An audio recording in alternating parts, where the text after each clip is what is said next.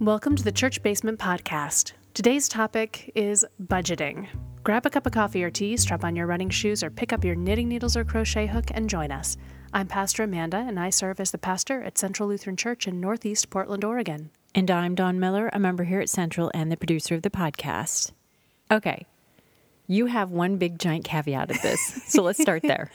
I may very well be mentioning an app, a program called You Need a Budget, which is also kind of shortened in the community to YNAB. Uh-huh. And we are in no way sponsored or affiliated with YNAB. Sadly, no. But if they want to become a sponsor or if they want to contact us, Reach out. I'd be happy to talk to them. But I use YNAB in my daily budgeting, our household budgeting, and we have been using YNAB for probably 3 or 4 years now. Okay. And I cannot imagine not having it at this point. So if I talk about it, that's why. it's just because it's changed our household's life. Excellent. All right, we will get there. But let's take a step back and talk about budgeting, tithing, and stewardship. Mm-hmm. Where do you want to start? Well, it's a good question, right? This is all kind of synced up together in some ways in what we're looking to talk about here. Stewardship is a much more complex, much bigger conversation. But when we're talking about how do you figure out how to make your money work for you and your values, Yep. is kind of where this sort of kind of conversation, I think, came from. Yep. And what I appreciate about YNAB is that it talks about it in that way. It's not budgeting in kind of the traditional sense where you're thinking about what are the things I need to do this year and how do I need this much money for it. Okay. It kind of flips that on its head. And when you receive money, the first thing you ask yourself is, what do I need this money to do before my next paycheck?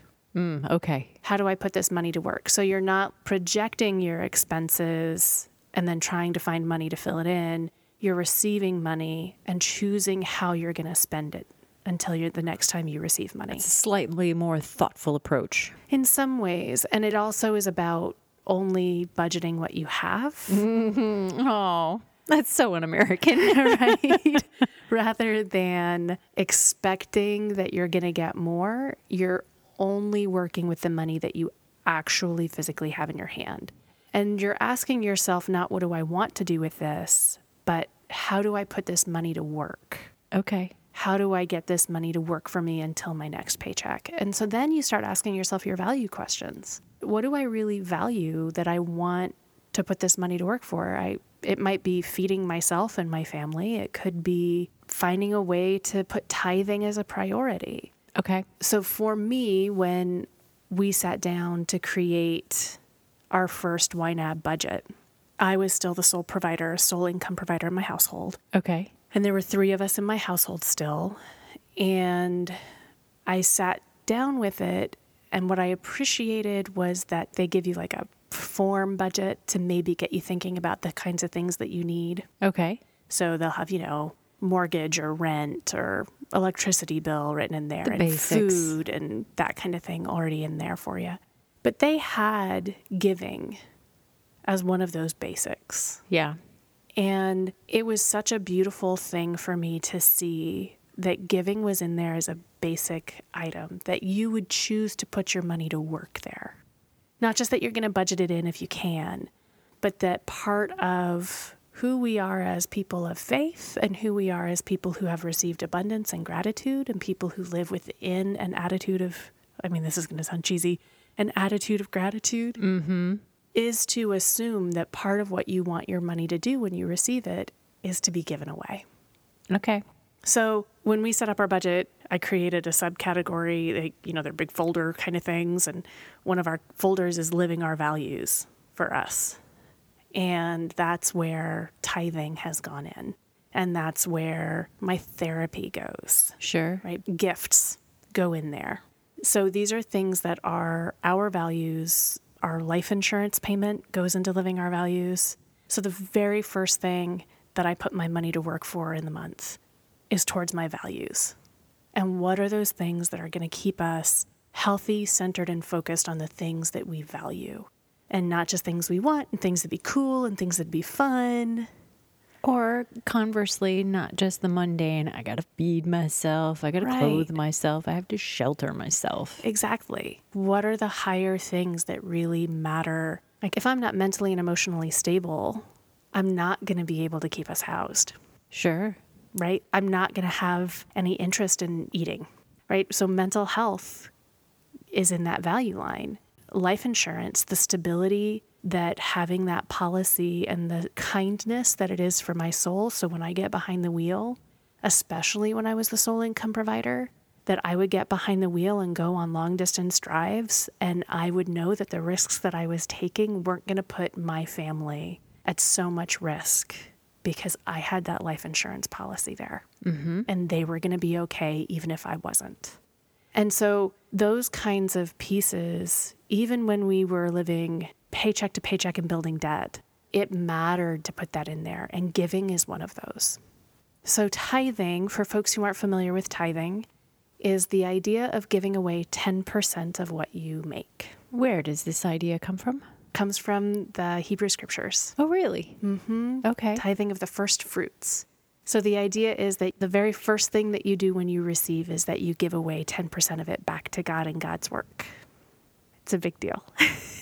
It is. And some people work, like there's multiple different ways that people work up to this. Sure. And I would say that some people tithe off of net and some people tithe off of gross in our country.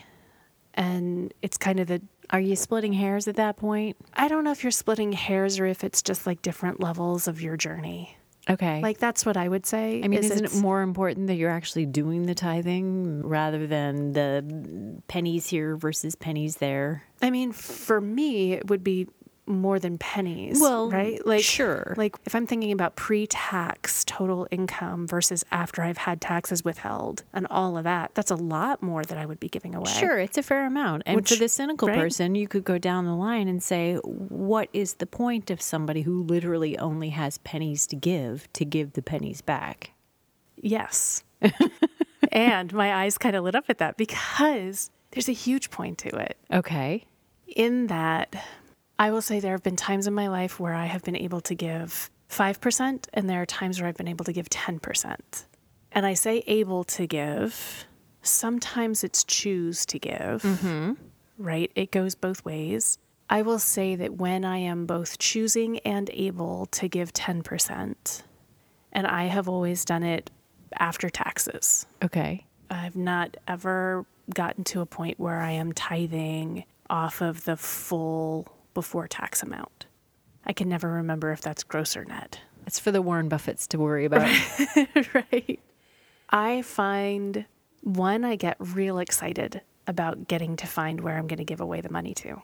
Because it's super fun to give away money. It is. And it feels good because we've done similar things. And at the end, once you total it up, it's kind of scary. Depending on the year. Yeah. How is it scary? Because you realize the safety net that you're taking away from yourself in some ways, which is not the point of tithing. You're supposed to do it in balance. Mm-hmm. But if you're an incredibly cautious person, as I am, there never seems like there's enough of a safety net, no matter how you slice it. Yeah, that's fair. I think that part of what I love about being able to give and getting to give at the rates that our household is able to do this right now is that it constantly reminds me of how much abundance we're receiving. Oh, sure. And there's a story in my family, like it's kind of one of these canonical stories, one of these family legend stories where my granny, my mom's mom, had gone to church one Sunday and had reached into her pocket and put her gift money into the plate for the week. And then she got out of the church and she realized that she had put her grocery money in. Ooh. And it was the difference of between like $2 for the gift money and $20 for the groceries for the week to feed a family of 6. Yeah. In the Deep South in the 1960s. And she had no idea how she was going to feed her family because she had just given their entire food budget for the week to the church. And Mom said that week Granny was astonished because they somehow had more money and more food that week than they had in any week prior. Really? And that it came back kind of fourfold. They had like a special meal that week because somehow it had happened that they were blessed with this abundance that week. And I will say that in the times in my life where I have had the opportunity to be able to give like that, I don't get it. I don't know why it is that we suddenly have more by getting to be generous, but we oftentimes have so much more when we are generous and feel so much more excited and free about what we have. And I say this knowing that there's a lot of privilege in this. I will also say that my household at that time, when I started YNAB, we were real close to being on food stamps. Sure. And not that we were, but we were in that group that is just like literally $100 over. So it's not enough to make the difference, right? But we were at the cutoff point. And so it's a hard spot to be. And it's not easy to live that paycheck to paycheck life. Oh, no. It's really exhausting. scary. It's exhausting. And when you're not making it paycheck to paycheck, when you're just racking up debt, which I have done in my lifetime, I have lived in that. And my mom has lived in that, right? I remember viscerally going to the grocery store and being like, I can have eggs, milk, or bread. Not all three. So which one of these is going to get me through the next 5 days of groceries, right? It is hard to be in those places, and it's super hard to give money away in those times. The objective of getting able to give the last pennies that you have is that act of faith that somehow it's going to be okay. And it won't always be. No. Right? Let's be real. There are many houseless folks on the street. There are many folks who are not okay. For the vast majority of us in North America who live a middle class life, learning how to give away our abundance is, I think, a moral imperative.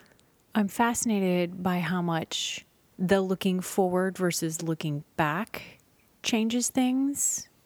And it's interesting to me to hear you talk about the way that You Need a Budget does it. I was listening to a podcast and they were talking about this new type of earner, the Henrys. Okay. High earning, not yet rich. Oh, interesting. And that kind of looking only towards I don't have enough is such a very different worldview than looking back the other way and going, I have so much. Yeah. I should give some of it away and let other people benefit from what I have. Yeah. And I think, unfortunately, the way that we are structured in this society these days is the Henrys who are only looking towards, I'm not yet rich. Right. I need to earn more, make more, do more, have more.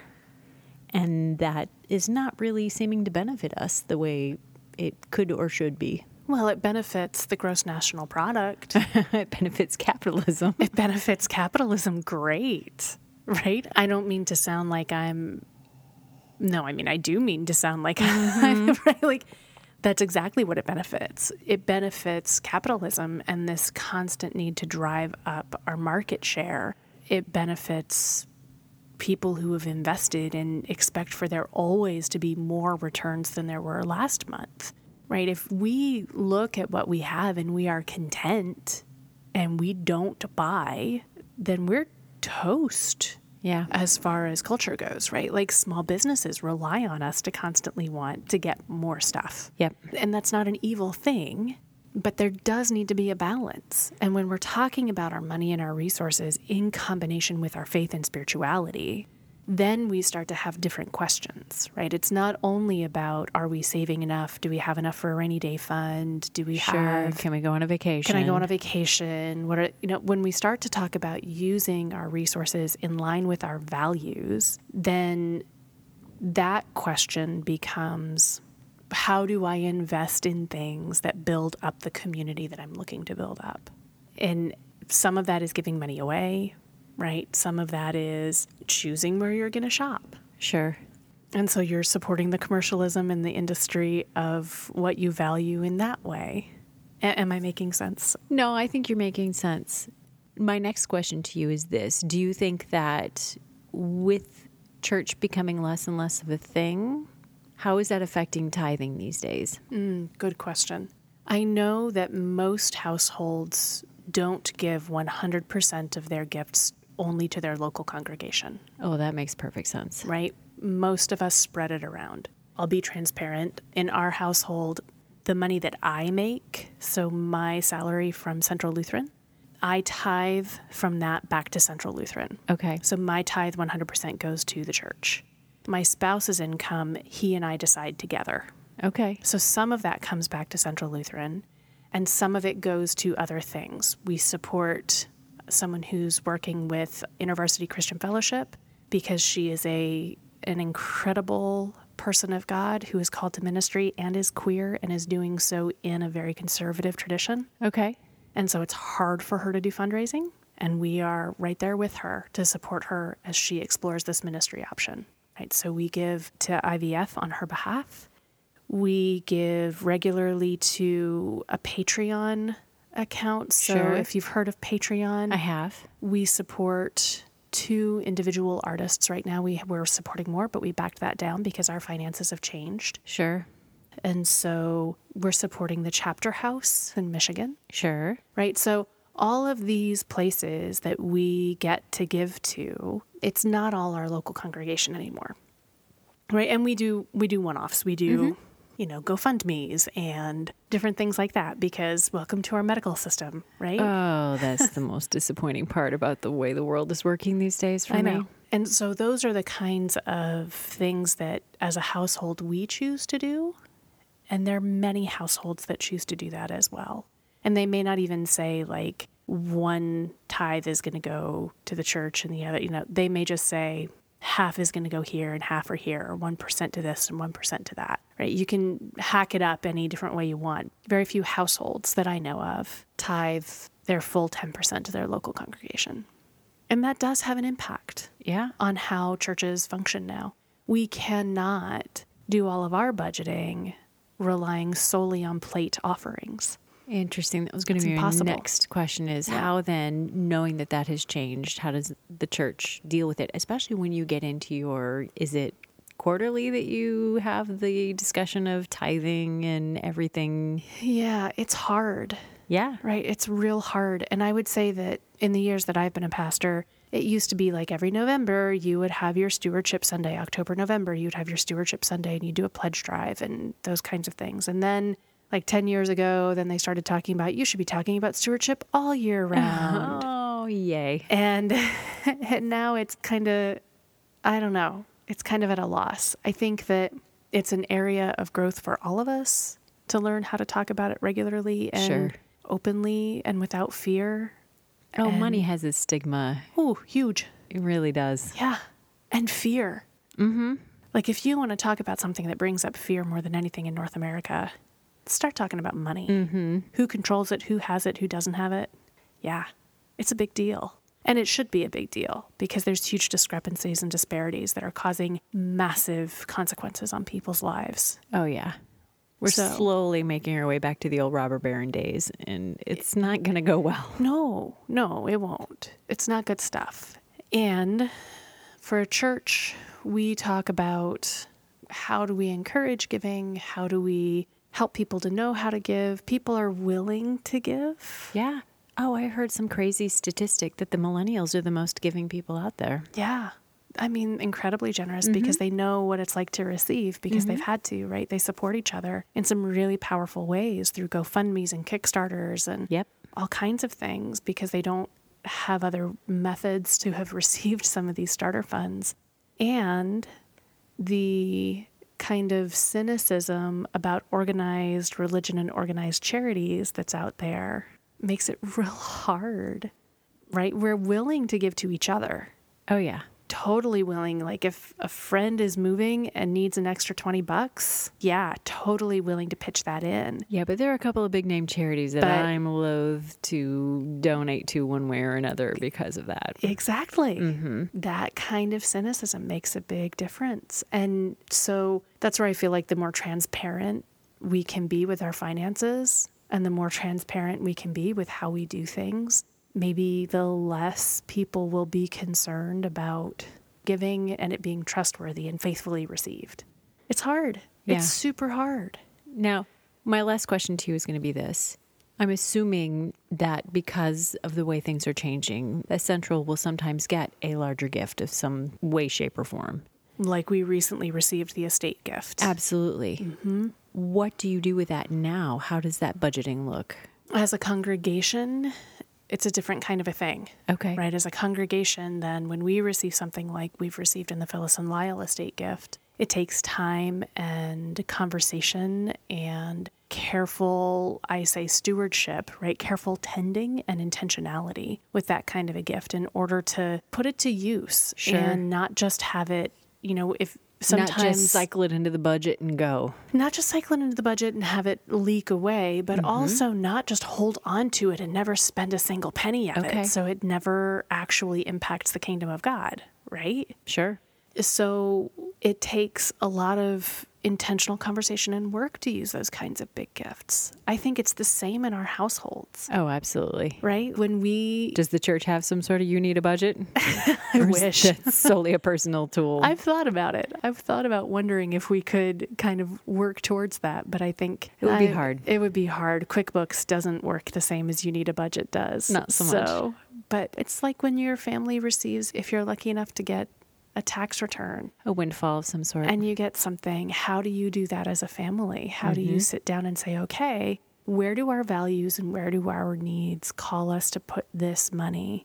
We can absolutely just all go out and have a really awesome night at the movies with everybody getting their own large popcorn and soda if we want. It's really shocking how much that actually costs these days. Right? Like that's $100 night for 4 people. Oh, yeah. Right. Or we can say, all right, how do we want to use this money to impact the world and change it? Whether that's by having ourselves be more healthy or feel more stable or more generous, or by investing in an organization working towards the betterment of our community. And what are the ways that we can use this gift to leverage God's kingdom in the world? That's an awesome question to get to ask yourself whenever money comes to you. So that's what I offer. It's what we're trying to get the congregation to look at as we look at this estate gift is how can we leverage this? How can we use this to bring the kingdom of God closer? Wonderful. Well, thank you, Pastor Amanda, for taking the time to help us learn a little more about budgeting. I look forward to sitting down with you another week on another topic. As do I, and thank you all for listening. If you have questions about this kind of a thing or you want to know more about this program, feel free to contact pastor@centralportland.org. or go check out ynab.com. And I would love to hear how it impacts your life to look at your finances in this way. Until we are back in your ears again, remember, God loves you no matter what.